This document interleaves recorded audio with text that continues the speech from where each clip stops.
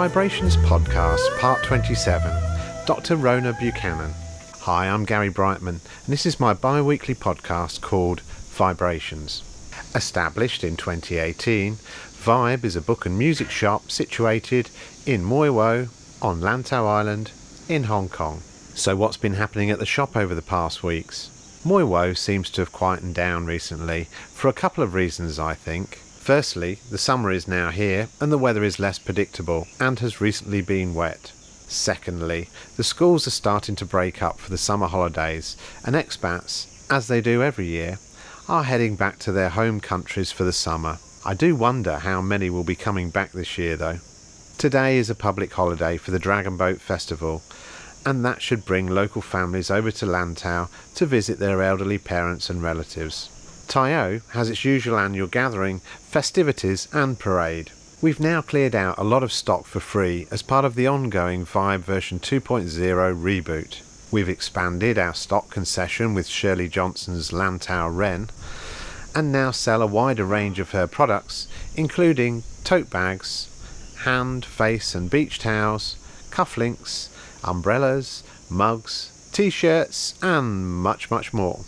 A reminder that we sell all 4 areas of Hong Kong government printed hiking maps. We now sell a wider range of greetings cards for every occasion, including humorous as well as Sally Bunker's botanical paintings blank cards. We have many types of wrapping paper in stock also, so finally you don't need to necessarily leave Lantau to find some gifts. The Vibe version 2.0 reboot is far from over yet though, and we still have some surprises in store for you. So keep listening to our podcasts and don't forget to subscribe to us on social media. For good reasons, our past few podcasts have deviated slightly from Lantau businesses and people, which is my original focus for interviews. So the next few interviews see me getting back on track with local vet Dr Rhona Buchanan and gym owner Tony Gormley.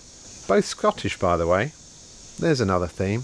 Dr Rhona Buchanan has a wealth of experience since qualifying as a vet many years ago. She worked for 4 years with PDSA, a UK animal-based charity caring for the health of all domestic pets of those with low income. A further 4 years as a self-employed locum, working the length and breadth of the UK. Many of the practices she covered were one vet clinics, where she ended up covering for the owners on a repeat basis. 4 years as a Veterinary Director for Cats Protection, a UK animal charity where she was heavily involved in supervising the welfare and care of all the cats rescued by the charity. She liaised with the Veterinary Clinics, providing treatment, and also with UK universities, ensuring the cats in her practices were receiving the best and most modern standard of veterinary care. Over the last 14 years, as part of her managerial roles, she's been proactively involved in coaching and mentoring young vets both in UK and in Hong Kong. Given there was no provision for a veterinary service on Peng Chau, Dr Rhona has now launched Peng Chau Veterinary Home Visit Service, aiming to service the area of Peng Chau and the outer islands.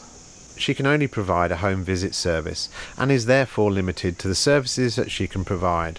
However, when it's clear that any pet requires more attention than she can provide, e.g. radiology, surgery or hospitalisation, she has an excellent working relationship with many vet hospitals on Lantau and Hong Kong Island and can arrange a referral. She therefore offers a basic diagnosis and treatment of most conditions and of course preventative health care, vaccinations, flea, tick and worm control.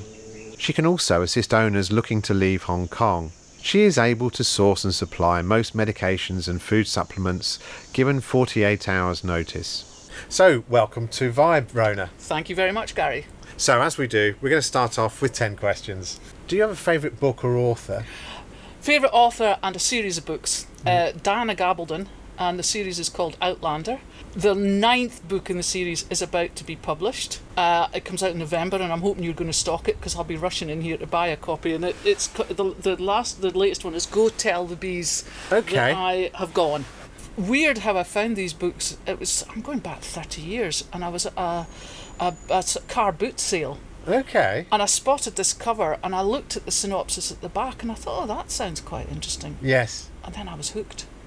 Wow. It's nice when you find an author like that, isn't it, I think? And again, there's so much. I don't want to spoil it for people, but it involves time travel. It involves a lot of Scottish history, very accurately done. She's done her research so well. Yes. I always sort of say it's the almost opposite of the Highlander movie. Okay. Which was absolutely ghastly. The history in that was just diabolical. But it has now been also turned into a TV series, Amazon Prime. And they did it very well. And Diana was actually involved in the casting and everything about it. The costumes are superb. So if there's any exiled Scots out there that haven't watched it, do. You will get homesick, though. And moving on to your favourite musical artist. Depends on my mood. This is where I reckon I've got a triple personality. I was born on the cusp of Cancer and Gemini, and there's all sorts of bits to me. Right. When I'm sort of feeling a little bit sentimental for home, it's a band called Runrig. Okay, yeah, I've heard of Runrig, yeah. That takes Scottish folk music to a different level and incorporate rock, and unfortunately they've now disbanded. So I love them. Okay. When I was a student, I was into prog rock. Okay. I listened to Yes. Oh, right. Brilliant. A lot. They were the band that helped me get through university. Right. Yes. They were my background music. Yes. But I'm also into the classics. And I lived for a while with a professional musician, and he introduced me to jazz. Okay. But right. Almost the real abstract jazz. Wow. I had to be a little bit tipsy before I could really relax and enjoy it. Preferred drink?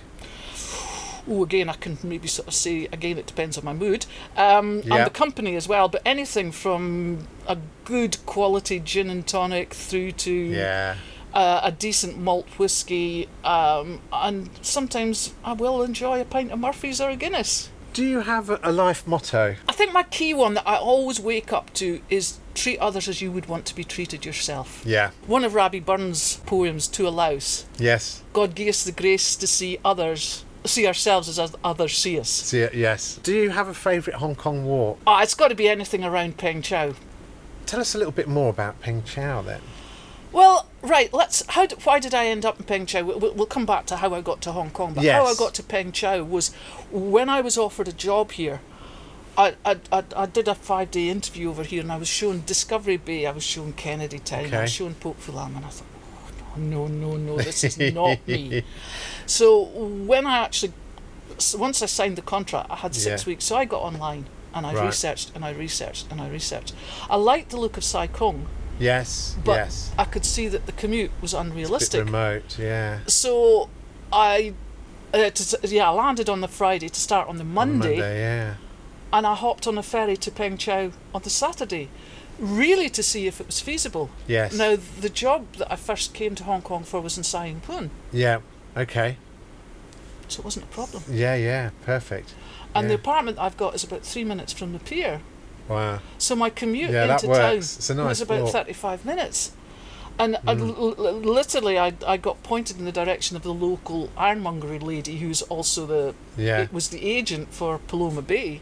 And she took me, and I managed to get my hands on the last upper story flat with a sea view. Oh, nice. And I'm looking straight across. Yeah, over to this direction, towards DB. Well, to the Trappist Monastery. And to Trappist Monastery, brilliant. Yeah, I've got that sunset every night. Yes. And then I just wandered around Peng Chau, and it has changed a bit in the last 4 years. When I arrived, it was very, very local. Yeah. It was all local restaurants. There was a couple of Thai restaurants, still one, and there was a bar had just opened called the Old China Hand. Okay. Unfortunately, it's closed at the moment because of the COVID restrictions. But I got talking to the barman there, and I just fell in love with the place. But moving on, how has it evolved? I see a lot of changes accelerating with COVID, but starting with the Troubles, where people were escaping Hong Kong, main Hong Kong, and thinking, where can we go for the day that will be safe? Yeah. And it started that way, and they were coming to Peng Chau. Then, of course, with COVID, and nobody being able to travel. Yeah. and the beaches being closed. Yes. We were invaded. Wow. Yeah. And so there's a couple of places that have opened up recently. One is a gorgeous little cafe, the Island Grocer Table. It's a couple of local girls. It's not open on a Monday and Tuesday. It closes about 7 o'clock at night, but it's become a little village hub again. Brilliant. And then the other thing is a guy that's set up a tennis training facility called Second Serve. Okay. So he's actually got this sort of, I can't describe it, but it's a really clever system for teaching tennis indoors. And he's assigned part of the building to a couple of Filipino girls who have got a little cafe running there. Yeah. And it's lovely too. So Peng Chau has sort of modernised a little bit. Do you have, this is quite topical now, favourite Hong Kong restaurant? Actually, I do. Now, this is going to seem strange because I used to think I was an obligate carnivore. Okay. But it's actually Hemmingway's. Oh yes, in DB. In DB. Yes. And I would never have believed that vegan food could be as they produce it. Interesting. Their pizzas are delicious. They managed to produce the equivalent of cheese. Right. And they use jackfruit for meat. And honestly, I could have been taken in there and not shown the menu, and people put food down in front of me and not think it was vegetarian. That's interesting. Or vegan even. Walking up to the peak and faced with a python, what would you do? Oh, that's an interesting one, and we can have an aside story. I would just stand still and admire it and hope it would slither off. Yeah. But it does lead me into an experience that I had once. I was opening a brand new veterinary clinic for one of the corporates that I worked for, and we invited people that did rescue of exotic species. One of the animals that they had rescued was called Valentino, and Valentino was about 12 foot long and was a boa constrictor. Wow. Okay. And I just couldn't resist. I had to pick him up. In fact, so I ended up with him draped around my neck. And then one of the real characters of the place that I lived in the time called Drumfield, a guy called Howard Copley, who's a real character. Yeah. A bit of a music critic, actually. He dared me, and he pointed to the co-op that was next door, and he said, "Do you see that sign? It says no dogs allowed. It doesn't mention snakes." Brilliant. The inevitable happened. Yes. But actually, the people in the shop thought it was hilarious too. Really? Yeah, I got away with it. So you actually went in with the snake a boa constrictor around your neck. Yep. Did anybody come out screaming? Not really. Not really. Yeah. You know, I would have. Well, I had him fairly well under control. He was an adorable beast. He really was.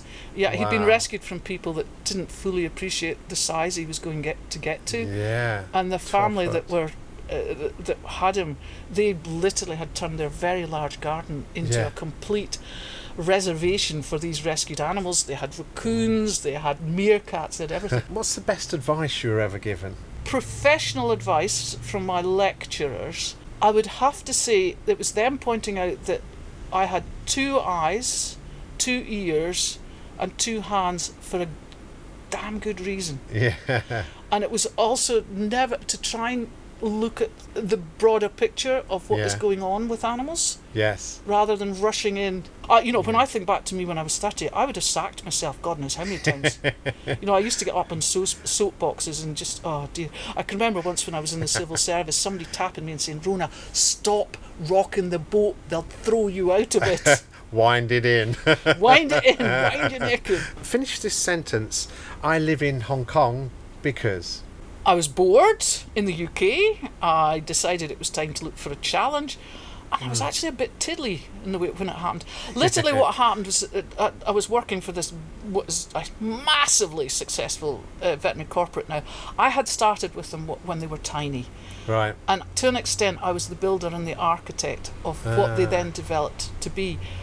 And I suddenly realised that the fun had gone out of it. Instead of being a builder and an architect, I'd become a maintenance manager. Yeah. And I wasn't waking up on a Monday morning looking forward to getting in my car and driving off. Yeah. So on New Year's Day, I opened up the Veterinary Record, which is the main where to find jobs, and there was this job advertised in Hong Kong. Really? That's interesting. And it was for what was at that time, well, I think it probably still is the biggest veterinary group in Hong Kong, which will remain nameless. Yeah, okay. And they had clinics in China and clinics in Hong Kong and one in Singapore, but I wasn't going to be involved with anything other than the Hong Kong ones. Yes. And I was, the main part of my interview was with the investors, and they really wanted somebody with my level of experience to go in and sort of try and steer things in a certain direction. So, but I fell in love with Hong Kong. Yeah. So I then moved on and did a 6-month stint with one of the charities. Yeah. That was interesting, and I gained a lot from it about animal welfare in Hong Kong. Yeah, and this was 4 years ago. This was I was with the first. 2015, Yeah, it was 2017 when I landed. Yeah. I was with the first group for about 18 months. Then I was with the charity for about 6 months. Then I've set myself up as an independent consultant and helped some local investors set up a clinic in Kennedy Town. Did that for 6 months. Then I worked with a group in Singapore remotely because COVID had kicked in. But during all of this, I was being approached by people on Peng Chau saying, we haven't got a vet. I also did some locum work, and I'm happy to mention the name of this group, for Creature Comforts, who do home visits. Yes, I've heard of them, yeah. And they do it so well, so I almost cut my teeth on what looked like a good home visit service with them. But they don't cover the outer islands. Do you have a favourite area of Hong Kong? I think you've got that one. Yes, I think I have. Yeah. It is. It has to be Peng Chau. Peng Chau. It has to be. It's home. Okay, so we heard earlier on about 2017. You answer an ad, you come to Hong Kong, and then you start working here. Since then, how has things developed? Well, I've gone very much from the business aspect to the clinical aspect. Yeah. But I still keep my business brain on. Right. Okay. And I'm always available for anybody, to be honest, in any service industry. Okay. To give advice. But what I think I realised was there was not only was there a business niche. Yeah. For what I'm doing now, there was also a need. Yeah.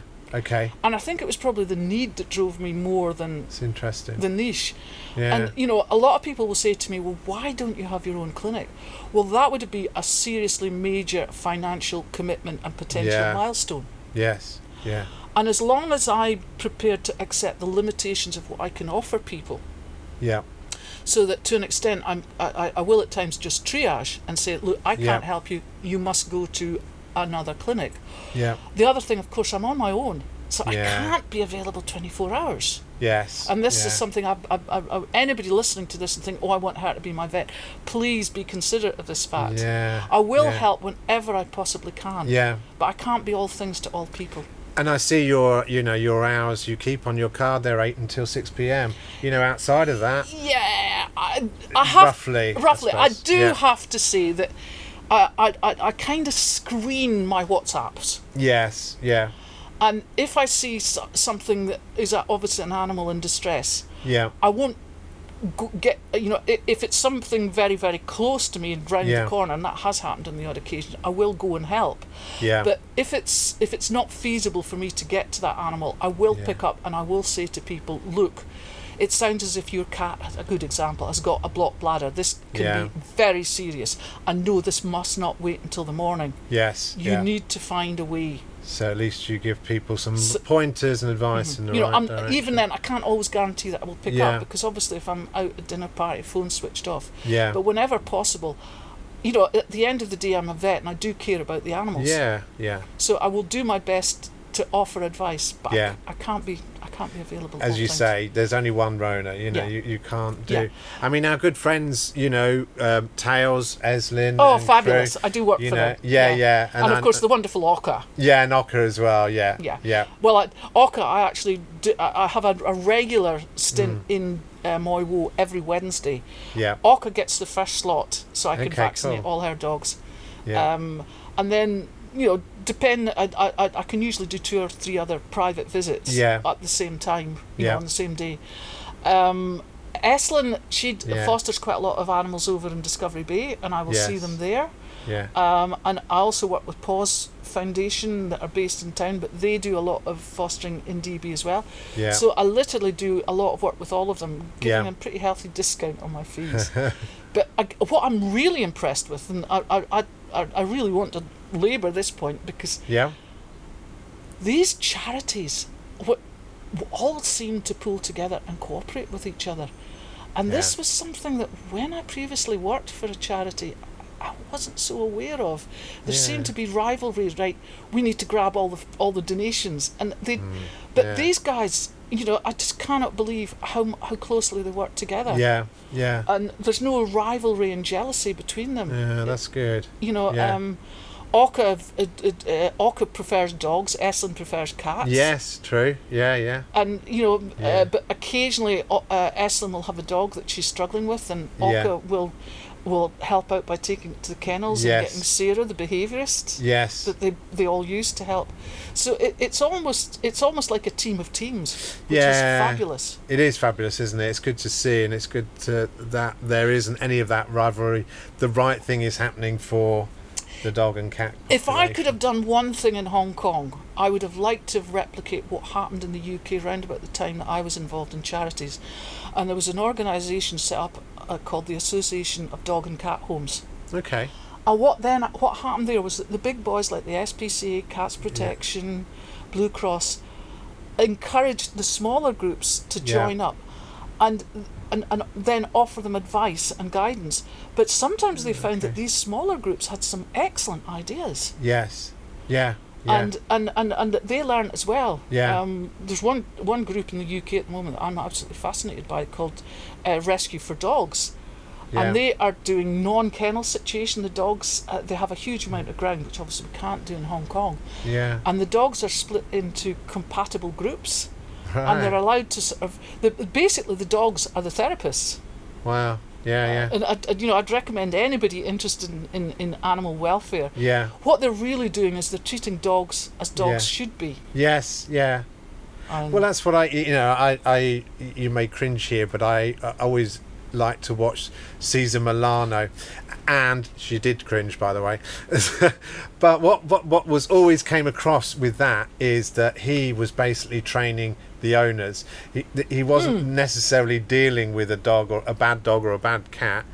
It was more the behaviours of the owners not doing the right thing. Absolutely, and totally, yeah. There are very few bad dogs in this world. Yeah, they're not necessarily born bad. Yeah, and we as humans do have a tendency to anthropomorphise with our dogs and our cats. Yeah. And also, some cat owners think that cats are small dogs. They're not. They all have very different needs. Yeah. Very different needs. And quite often, especially with cats, I will often see that some of the health issues are a result of stress factors coming from the environment that the cat is in, and trying to persuade owners to adjust the way that they see a cat. Oh, haven't you? That's a totally different. Yeah. But it is. When I was with Cats Protection, which is part of my background, I worked with one of the top animal behaviourists at that time, a girl called Rachel Casey, and I learnt so much from her about this aspect of the environment of an animal impacting on its health. And to an extent, moving through and going back to what I'm doing now, so often by doing a house call, I can achieve a lot more than seeing the animal in an artificial environment in the clinic. I can often get them to be relaxed. That's I can also see how they're interacting with the owner. Yes. I can see a lot of things. How things are set up, how they can move around, what they're allowed to do, etc. Yeah. And more often than not, 90% of the time the animals will be more relaxed with me. Yeah. The only odd difference to that is the biggest issue vets have when dealing with animals is fear aggression. Now, with some animals, they completely freeze with fear aggression in the consult room. These are the ones that when you see them at home, I've got enough self-confidence and are territorial. Yeah. And they'll say, "You're not getting near me." Yeah. And I have faced that with one or two cases here. Yeah. Cats in particular can be quite tricky. You were trained as a vet to deal with any animals? All vets in the UK are trained. It's ridiculous. You might plan never to be anything other than a small animal vet, or you might plan to never be anything other than a farm vet, but you have to do the whole curriculum, right? Which puts a lot of pressure on the curriculum. It's a tough old course. Yes. And there is a lot of arguments within the veterinary profession that there should be the opportunity to diverge, yes, and take the pressure off Because it's a 5 year, 7 year? Most college vet schools are 5 years. Yeah. There are the odd ones where it's 7, and they also do a sandwich course. Cambridge is the classic. They thought, they had the theory, probably quite rightly, that you could bring out a more rounded personality if they did a further degree in something completely different whilst at university. Do you have a favourite sort of animal? You were saying Eslin's cats and Ocker's dogs, yeah.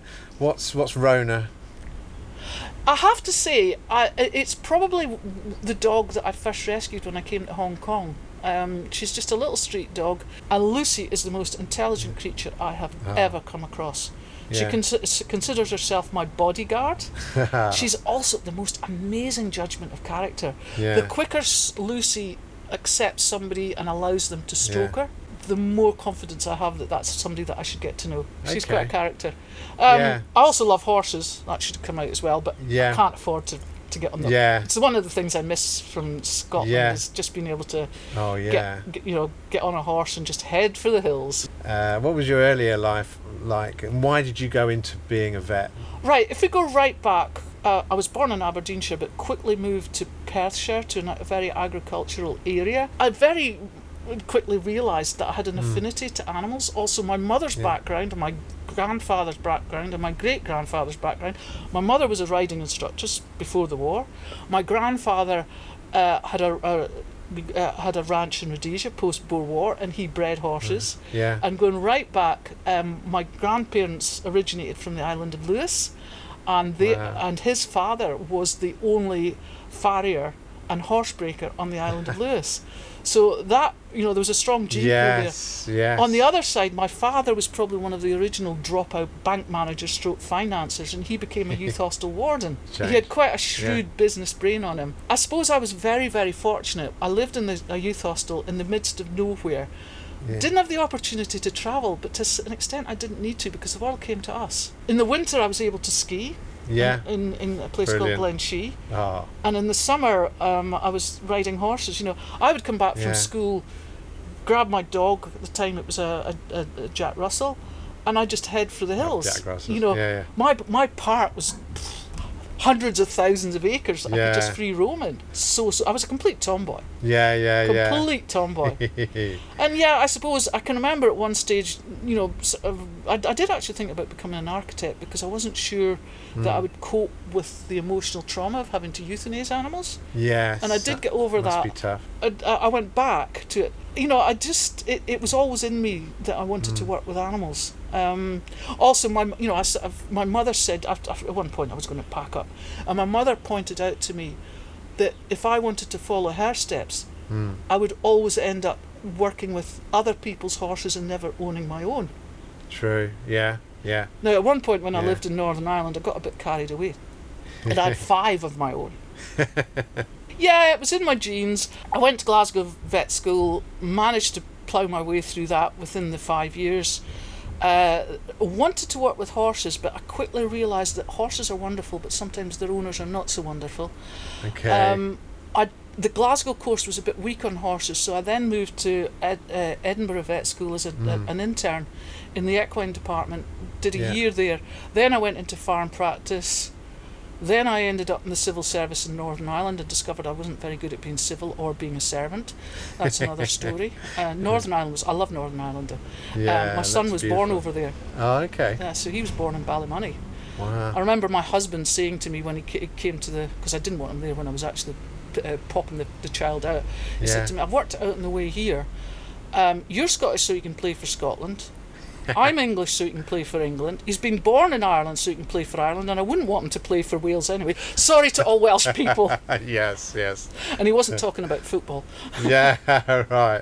Brilliant. So then he had options. Then I decided, I can remember, this is probably quite interesting as well.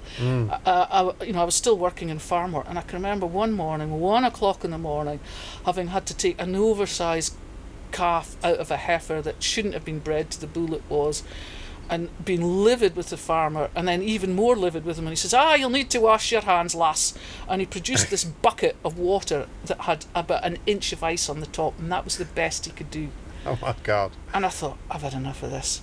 Yeah. So at that point, I didn't feel as if I needed more practical experience in small animal. So I joined a group called the People's Dispensary for Sick Animals. Okay. I worked for them for 4 years, and that was a real baptism of fire because so busy. We would, when I look at the work rate of vets in Hong Kong, and they think they're busy if they see half a dozen people a day, we were seeing 30 people in morning consults. Wow. And going into theatre and thinking, oh gosh, there's only 12 on the board.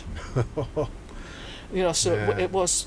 So I worked for them. Then I ended up setting up as a sort of a locum vet, travelling the length and breadth of the UK, and specialising in one-man bands and covering those. Okay. However, I'd also had an injury to my neck, partly from my horse riding activities and partly because I had a rear end shunt, and I did have I had two neck discs that prolapsed. So I can justifiably be called a bit of a cow. So I've got a cervical arthrodesis.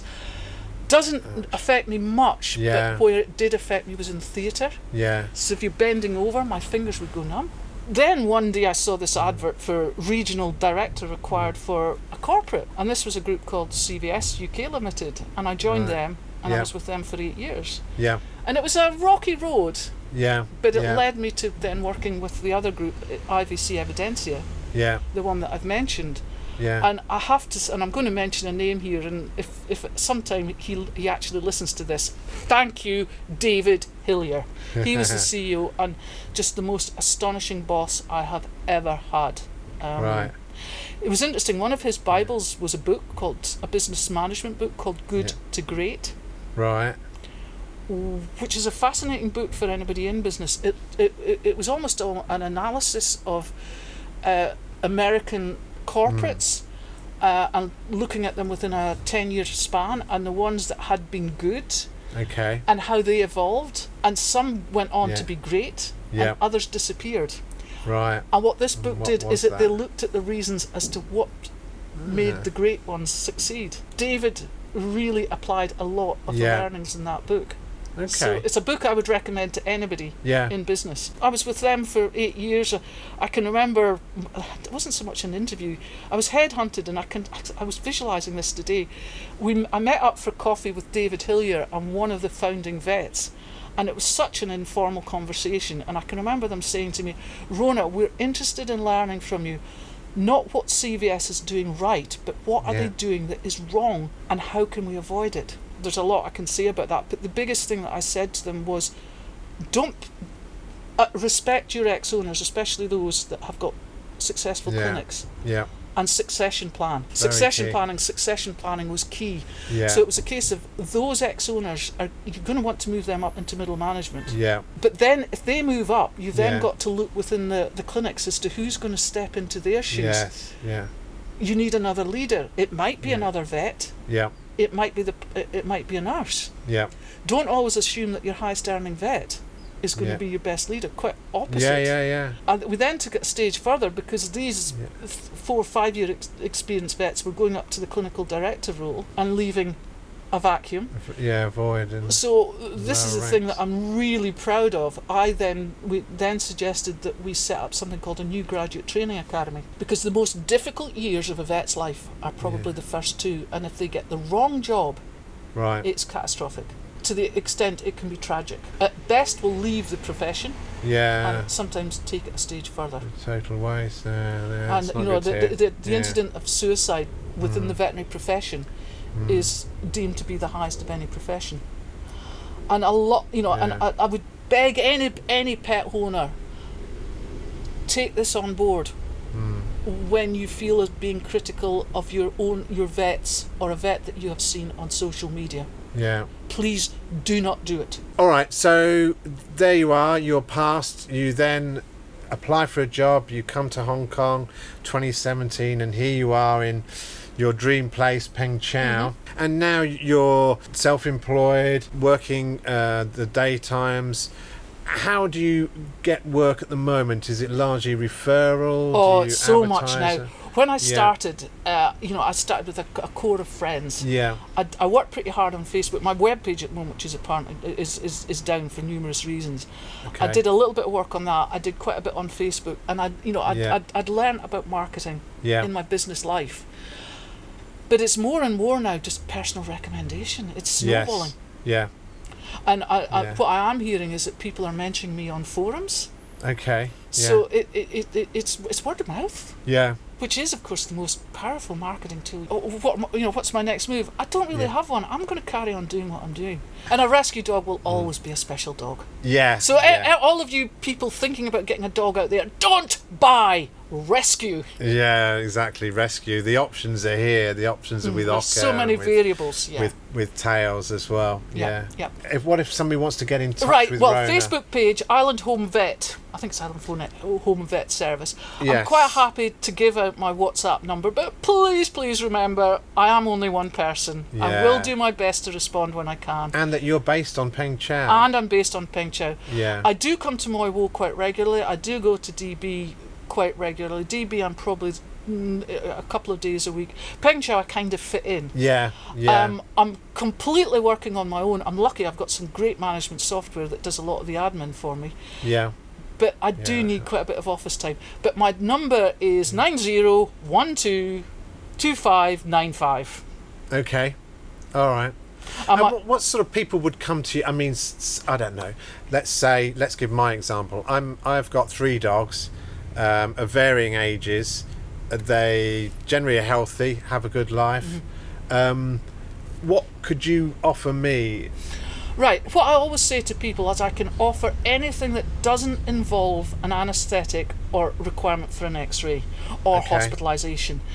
I can, in certain circumstances, if I can find myself an extra pair of hands and the dog's fairly handleable, run bloods, because I can send that to a laboratory. But again, I'm erring caution there. Certainly can deal with vaccinations, including rabies, microchipping.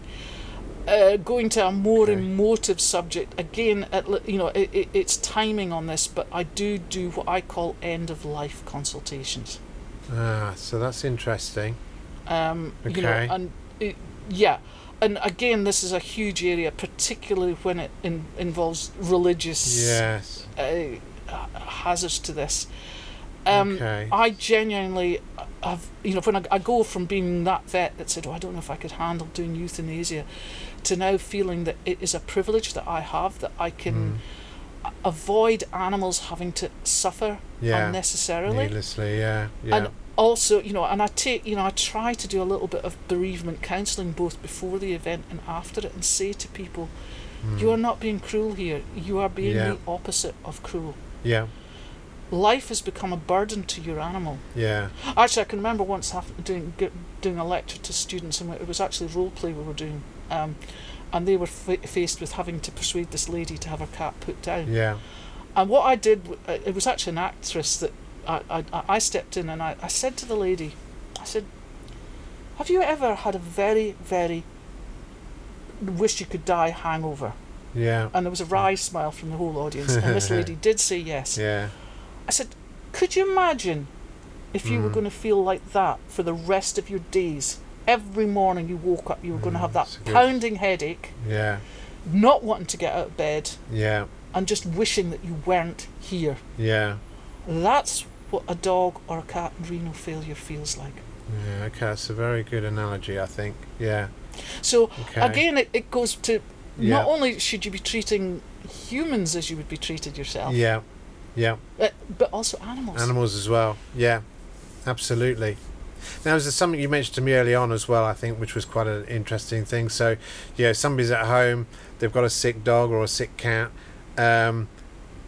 Often some of the things that you do is they can call you and you will say, send me a photo. Yes.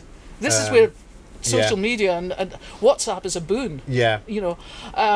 I have got on, I haven't really sort of pushed it, but I have, as an offering, got video consults that I can do. I charge $17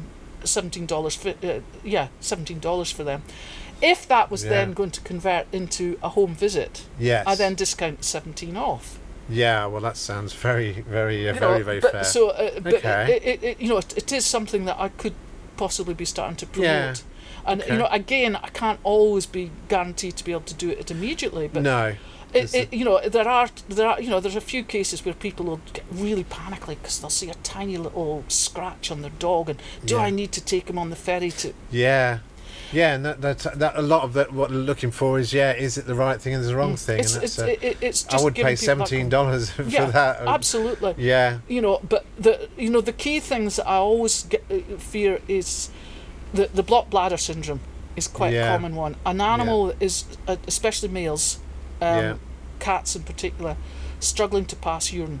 That means a blocked bladder, which in turn will shoot the kidneys to pieces, and that should be dealt with fairly quickly. Yeah. The other one is sudden bloating in dogs, basically torsion of the stomach. Right. Okay. Some sort of gastric. Basically the stomach twists on itself, and nasty. it can the animal will only be saved if it is taken into a clinic immediately.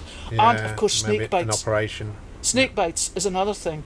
If you feel that your dog has been bitten by a snake, yes, contact a clinic immediately. Try, if possible, to either get a photograph of the snake or use the snake book. I'm promoting all these books for you. Yes, use the snake book. Use the snake book sale here at Vibe, to try and identify the snake. Yes, And because that will help the clinics say, right, you need to get it in. Yeah, if it's venomous, it will also, it's also limited clinics that hold stock of antivenom.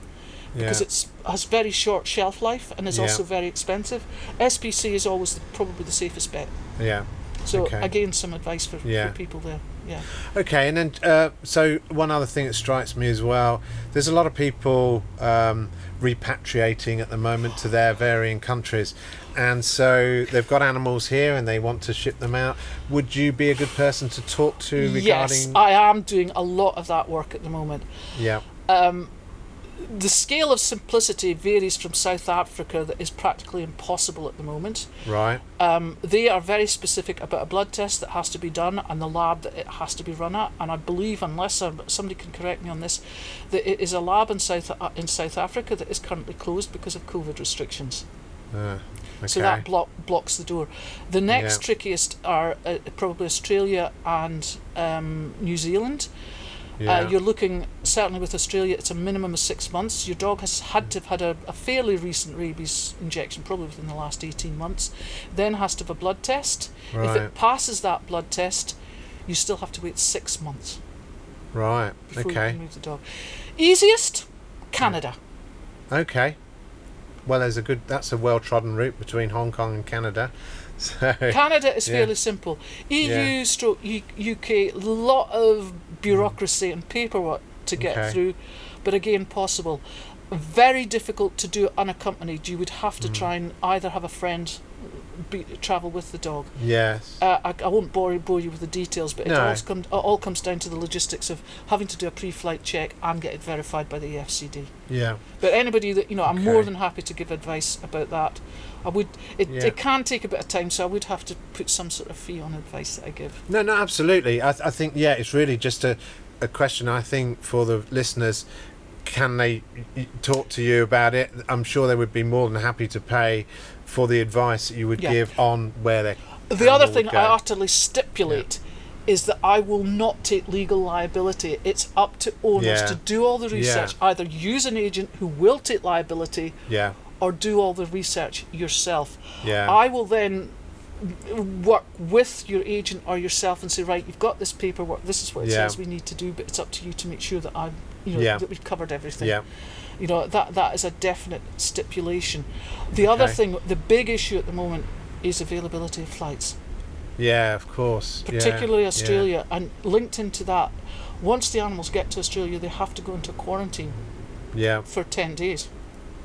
Right. And linking your flight to the quarantine. Yeah, okay. I'm dealing with an Australian one at the moment that I'm working in both with the owner and the agent, and it's getting the flights that are the nightmare. Yeah. Even getting to Canada, it's flights. Okay. All right. Well, I think that's good. It's good just to know that you can advise in that area, I think, and that you can advise on current situations with animals. And you have very good links with, OCCAs and TAILS and SPCA. Yeah, absolutely. Yeah. And certainly going back to my Facebook page, I have done a few bits and pieces about pet relocation. Yeah. Including the most gorgeous video of a dog that ended up back in Sweden recently. And it was started with the dog here, and the girl, the daughter is staying behind. Brilliant. And so there was the dog going on the plane, and then the father meeting the dog in Amsterdam, and then the dog landing in Sweden, and the family at the airport seeing it, and then I had to reach for tissues when she sent me the video, and that they finished with the dog in Sweden. The dog had never been off DB, looking at this world that was nothing but grass and space, and just go, I can't believe this. Yeah. So even the animals are getting better holidays than we are these days. Certainly. Yeah. The repatriation. Repatriation of pets. It is very tricky, but that video shows you that it is worth it. Doable. Yeah. We here at Vibe have a stack of your business cards, and so you can come to Vibe. We will put you in touch with Rhona. Yep, so absolutely. That's Dr. Rhona Buchanan. Yeah, the one thing I would say is my website is down at the moment, and I'll also add in my safest email is Rhona Buchanan at btinternet.com. Okay, so Rhona Buchanan at btinternet.com. Good old BT. Yeah.